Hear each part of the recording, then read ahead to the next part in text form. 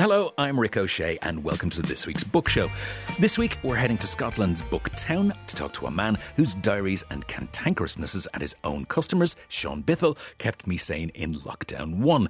Our book club this week is in County Offaly. They get to ask questions of Anne Griffin about When All Is Said, and Stephanie Preisner is here to explain which author scared her so much she had to put their work in the freezer. It's a good place to put things if you get too emotional. I recommend putting lots of things in the freezer. And we'll find out what they are in a few minutes. But first, Shaun Bythell became the accidental proprietor of Scotland's largest second-hand bookshop some 20 years ago. From his base in Wigtown in the south of Scotland, he has since written 2 volumes of diaries about life as a bookseller. In both, he bemoaned the lot of all shopkeepers having to deal with the public. He has a reputation for casting a somewhat sardonic eye over people, not like you and me, of course, who patronise his or indeed any bookshop. However, in writing his new book, fittingly titled 7 Kinds of People You Find in Bookshops, he has found that, and I quote, "Our customers, those wretched creatures with whom we're forced to interact on a daily basis, from the charming and interesting to the rude and offensive, I miss them all." Shaun, welcome to the book show. Thank you very much. Thank you for having me. For anybody who's read your diaries, like myself, did you think that you would actually miss having customers? I would have put you down as somebody who would not be in that category. I mean, apart from the whole drop in income, obviously. Yes, actually, I was delighted when we were forced to close the shop initially, but it's surprising how quickly you do miss, if you're used to it every day, even though it can be exhausting and people can be immensely irritating. If your day is normally filled with that kind of human interaction, when it's taken away, you do miss it. I was quite surprised. It didn't take me long before I started missing my customers. Because, and you'll have spoken about this in both sets of diaries, you don't really sell stuff online, certainly not anymore. No, I stopped selling online 2 years ago, which was, in the light of the pandemic, possibly the worst business decision I've made. And I've made quite a few seriously bad decisions over the years, which didn't help me through lockdown, I have to say. How exactly are you surviving at the moment? Well, since lockdown ended, the shop has been busier than it's ever been before, and that includes during our book festival, which is normally the most bounteous time of year. But I think people have been, first of all, not going abroad, and secondly, this region has had a very low incidence of COVID, so people have chosen to come here for their holiday. And the other element is, which I'm sure lots of people have spoken about before, which is that during lockdown, people didn't have that much opportunity to go out and spend money. So when eventually that opportunity was presented, people actually had money to spend and were quite happy to spend it. So our takings since the lockdown was lifted have been, I would say, at least double what we'd expect for the period since then, which is remarkable. Of course, taking perhaps the flip side of that and talking about the books and now about the brand new book, that means your shop is full of people. I mean, you've slightly changed gear with 7 kinds of people you find in bookshops. What prompted that? It wasn't my choice, actually. My publisher emailed me and said, "We want another book, but we think your readers need a break from the diary," which is probably true. So I prefer the diary format. I struggled writing 7 kinds of people that you find in bookshops, but actually once I got into it, it was fine. It was just the initial. It was like anything. The hardest thing to do is to start, whether it's exercise or writing a book. Once you've started it's not that difficult. But yeah, I'm hoping my publisher will want another diary because I've got another 5 years of it written in draft form. Fingers crossed. Tell us a little bit about which of the 7 kinds is your favourite.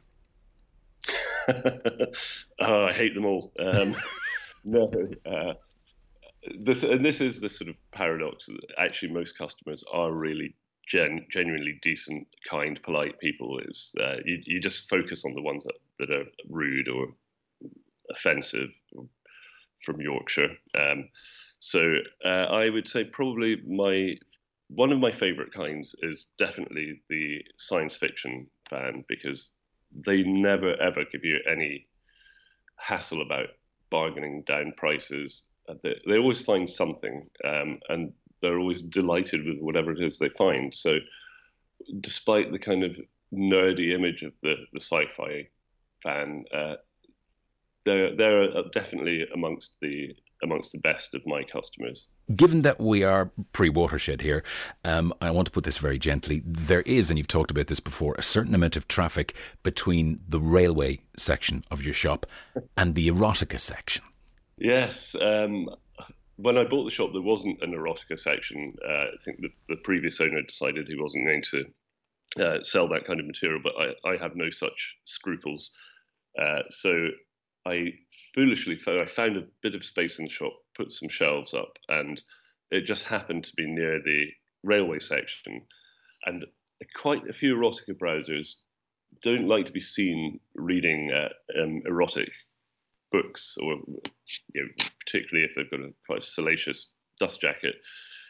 So they drift into the railway section, which is slightly more secluded and just round the corner.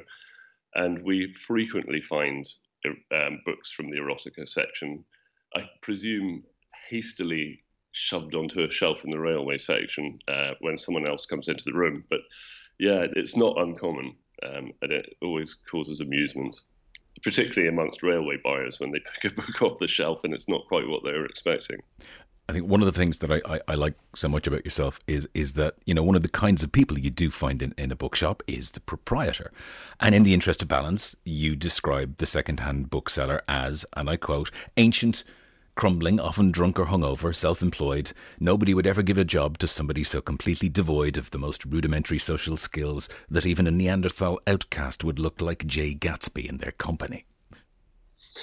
I shouldn't be laughing at my own writing, really. But yeah, that pretty much defines most antiquarian and second-hand booksellers that I know, and I include myself in their ranks. So it's the stereotype that black books, Dylan, everyone over here pronounces it Moran, but I know in Ireland it's Moran.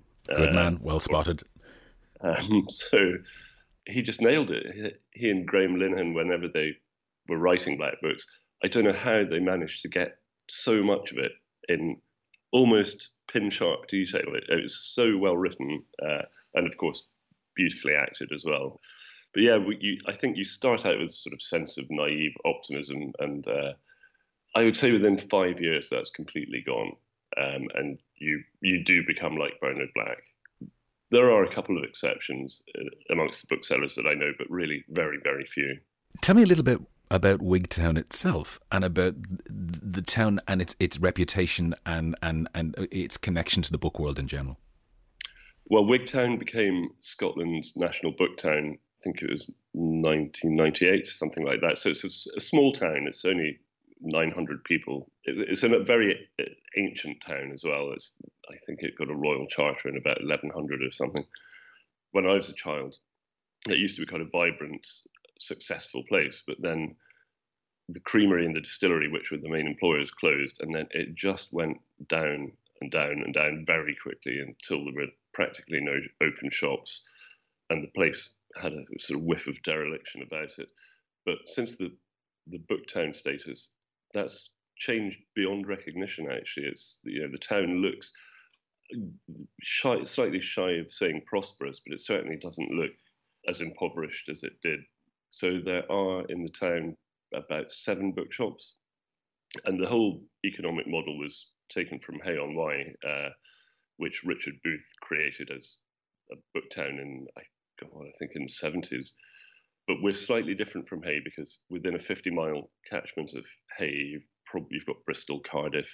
I think you've probably got Birmingham. So you're talking about sort of 7 or 8 million people probably, whereas within a 50-mile radius of Wigtown, you've got an awful lot of sea and some mountains and an awful lot of sheep, probably as many sheep, well, more sheep than people actually. So we're never going to be as prosperous as Hay, but it certainly has made a massive difference to the local economy. There's one interesting thing actually. I was speaking to my mother, who's from County Clare, and I don't think there's an Irish book town, and she suggested it, and it just hadn't occurred to me because most countries now, certainly in the EU have a book town modelled on Hay on Wye. Ireland doesn't, as far as I know, have one. But it seems like a missed opportunity because it really has regenerated Wigtown. That's a great idea. I'd say there's a few towns here that might want to look at forming an orderly queue. Shaun Bythell, thanks for joining me on The Book Show. It's been my pleasure, Rick. Thank you very much for having me.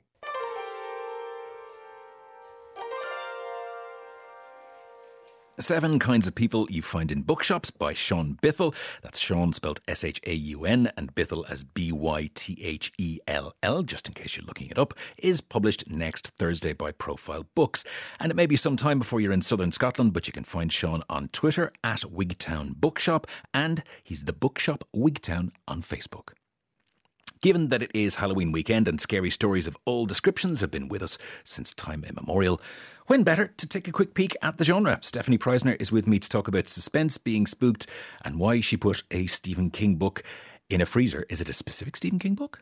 It was. It started with a specific Stephen King book. It was Pet Sematary, but I've put loads of things in the freezer. Anything when things get too emotionally intense, you put them in the freezer. Also grapes. Grapes are delicious from the freezer. Do you read books to be scared? Not really. It's not something I enjoy. I don't mind being unsettled. I like almost taking the pages and reading them at arm's length. I'm fine with that. What does that for you? So the first book I had that experience with was Stephen King's Pet Sematary. And I read it a few times because the first time I read it, I had to, like you said, read it at arm's length, read it through my fingers. I'd have to skip forward to the next, stop in the middle of the really scary bit, skip forward to the next chapter, and then go back and read the scary bit again, or read the scary bit during daylight or when we were in the car or something not scary was happening around me. And then I've been chasing that dragon since, trying to find that same fear factor again. I often find it with Stephen King, but Pet Sematary is definitely the best. Has anybody else come close?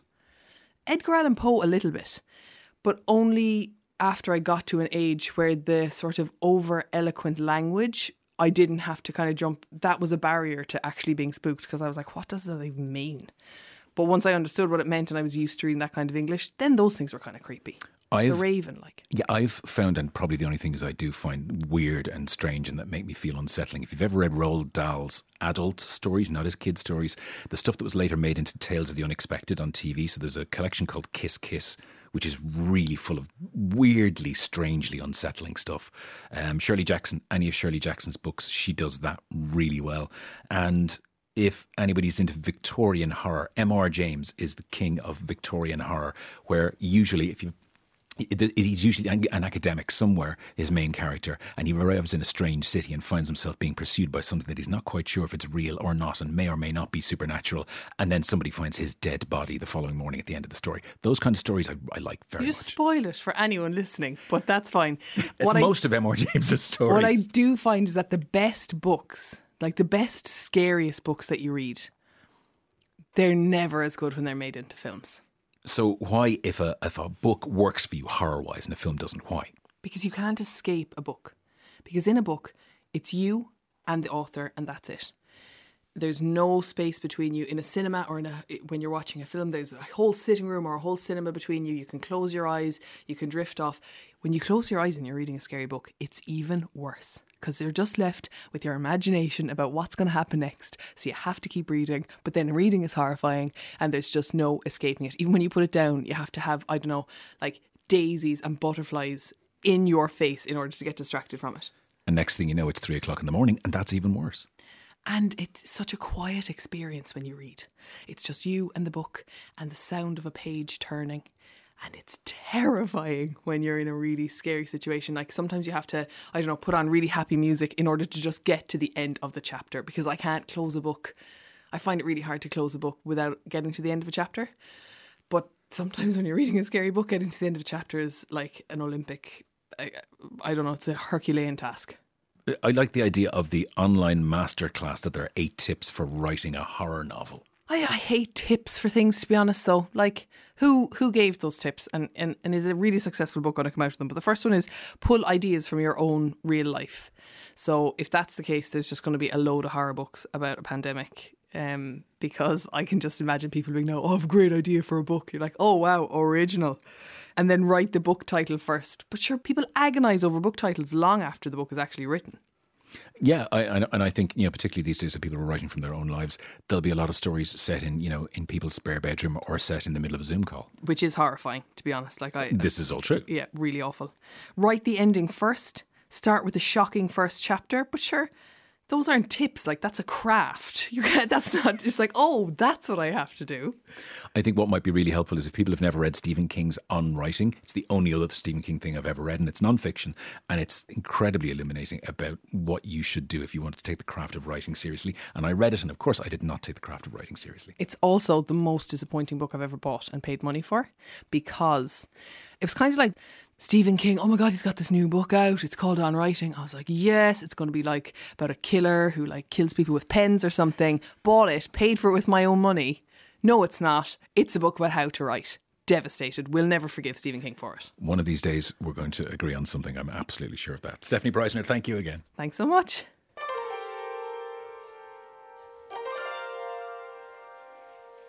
Every week here on The Book Show, we ask an author to meet a book club. This week, we're going to hear from County Offaly, and here is Maura to tell us all about the contributors. The Tanyard Lane Book Club, Tullamore, first met in May 2018. The bar we met in is beside Tanyard Lane, hence the name. We have 7 members and meet on the first Wednesday of every month. Our reading preferences are wide-ranging. During the past 12 months, our selections have included China Mieville's The City in the City, Ray Bradbury's Fahrenheit 451, Janelle Brown's Watch Me Disappear, and Bel Canto by Anne Patchett. Since last March, our discussions have been through Zoom. It works well because some authors have joined us remotely.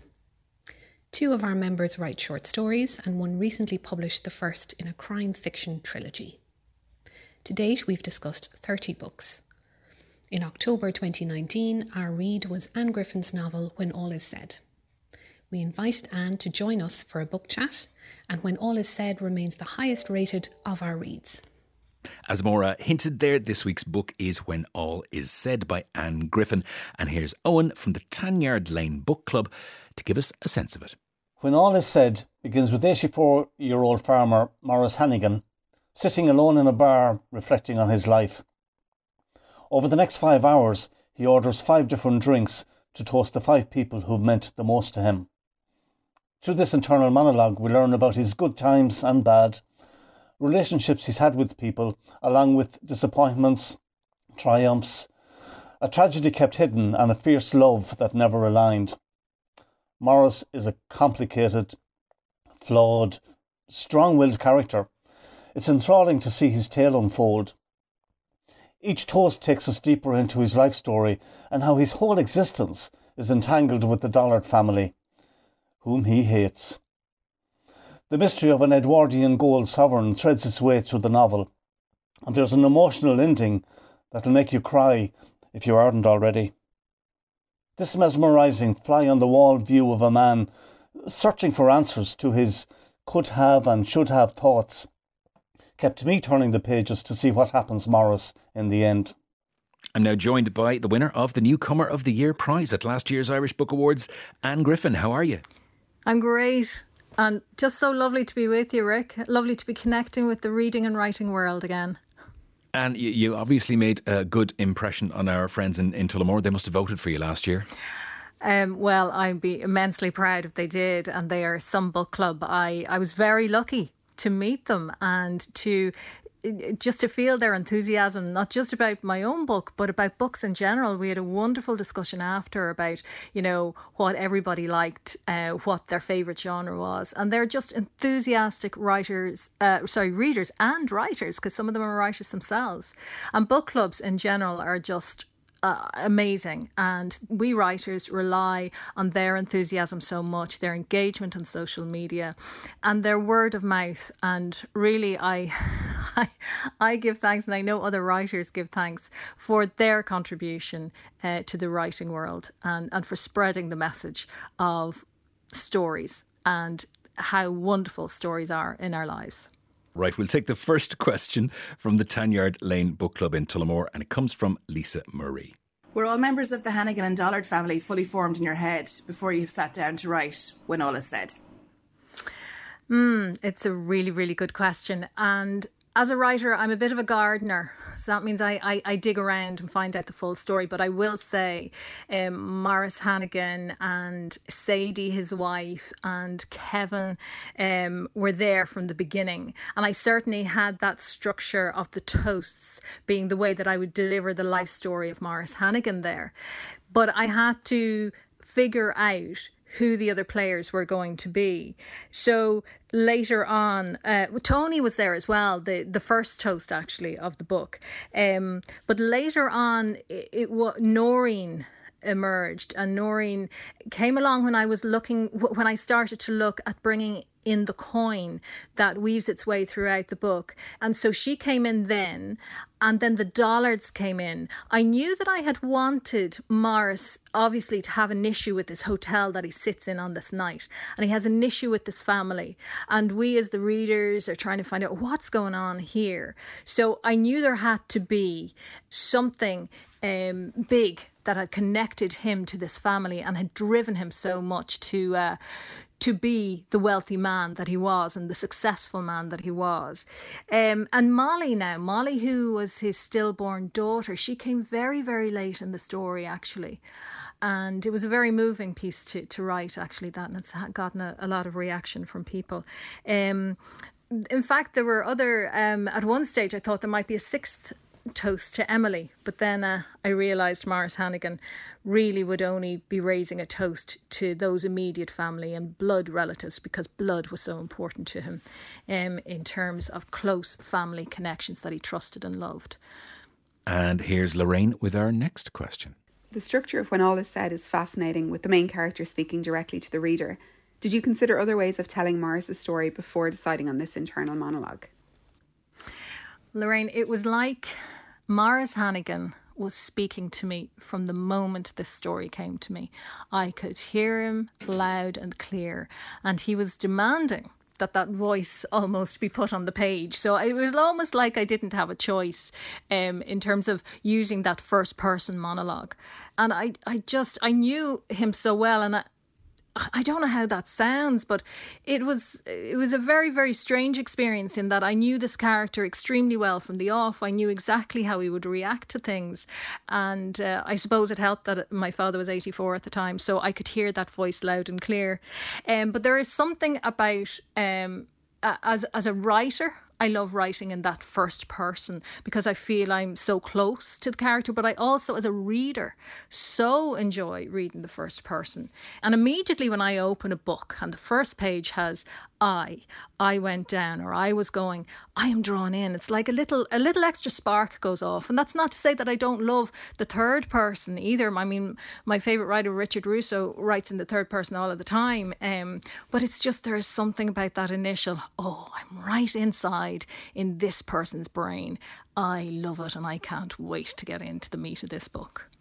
And the final question from the book club comes from Selena, and it's one that I like asking authors as well. Has 2020 helped or hindered your writing process? In what way? Oh, yes, Selena. 2020, what a year. So initially, I was quite happy with COVID, not with the virus, can I just say, but with that, the self-isolation, because I think writers practice self-isolation all the time, so we feel that we're the professionals at it, really. But after a while, it wasn't good. And, for me, I succumbed to the same thing as everybody else does, which is just that locked-in syndrome. But in terms of the writing practice, I was writing my second book. I still am writing my second book through this, and initially, I was doing okay, but what happened was, because of lockdown, my family had to come back. So it was a bit like all my silence was gone, and I kind of think about it like a counsellor, if they're trying to counsel their client, and in the corner is somebody trying to have a Zoom meeting. It really disturbed me, and I was almost writing nervously and on edge. And at one point, I found myself in the back seat of my car trying to write there, when it was. We had the lovely summer, and And even Jan Carson, I think, wrote one of her lovely postcard stories around that whole concept of somebody in their car trying to carry out their profession. So I have suffered with it. I really have. But I certainly have persevered, because you just do have to persevere. And writing to deadline, it means you have to get there. But what I have to say is, what has helped me through is talking to other writers, and indeed the support of my agent and my editor through that. So I've had to rely heavily on other people, as I think everybody in Ireland is doing at the minute, relying on other trusted, good friends. Anne Griffin, it's always brilliant to talk to you. Thanks so much. An absolute pleasure, Rick, and just a pleasure to have been able to take part, especially with the Tanyard Lane Book Club. What an amazing group of people.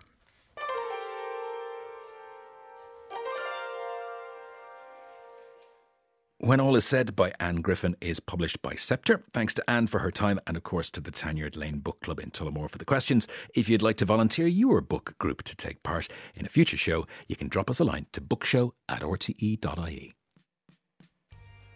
And that's it for this week's Book Show on RTE Radio 1. The podcast is available wherever you find yours, and you can find us on Twitter and Instagram at Bookshow_RTE.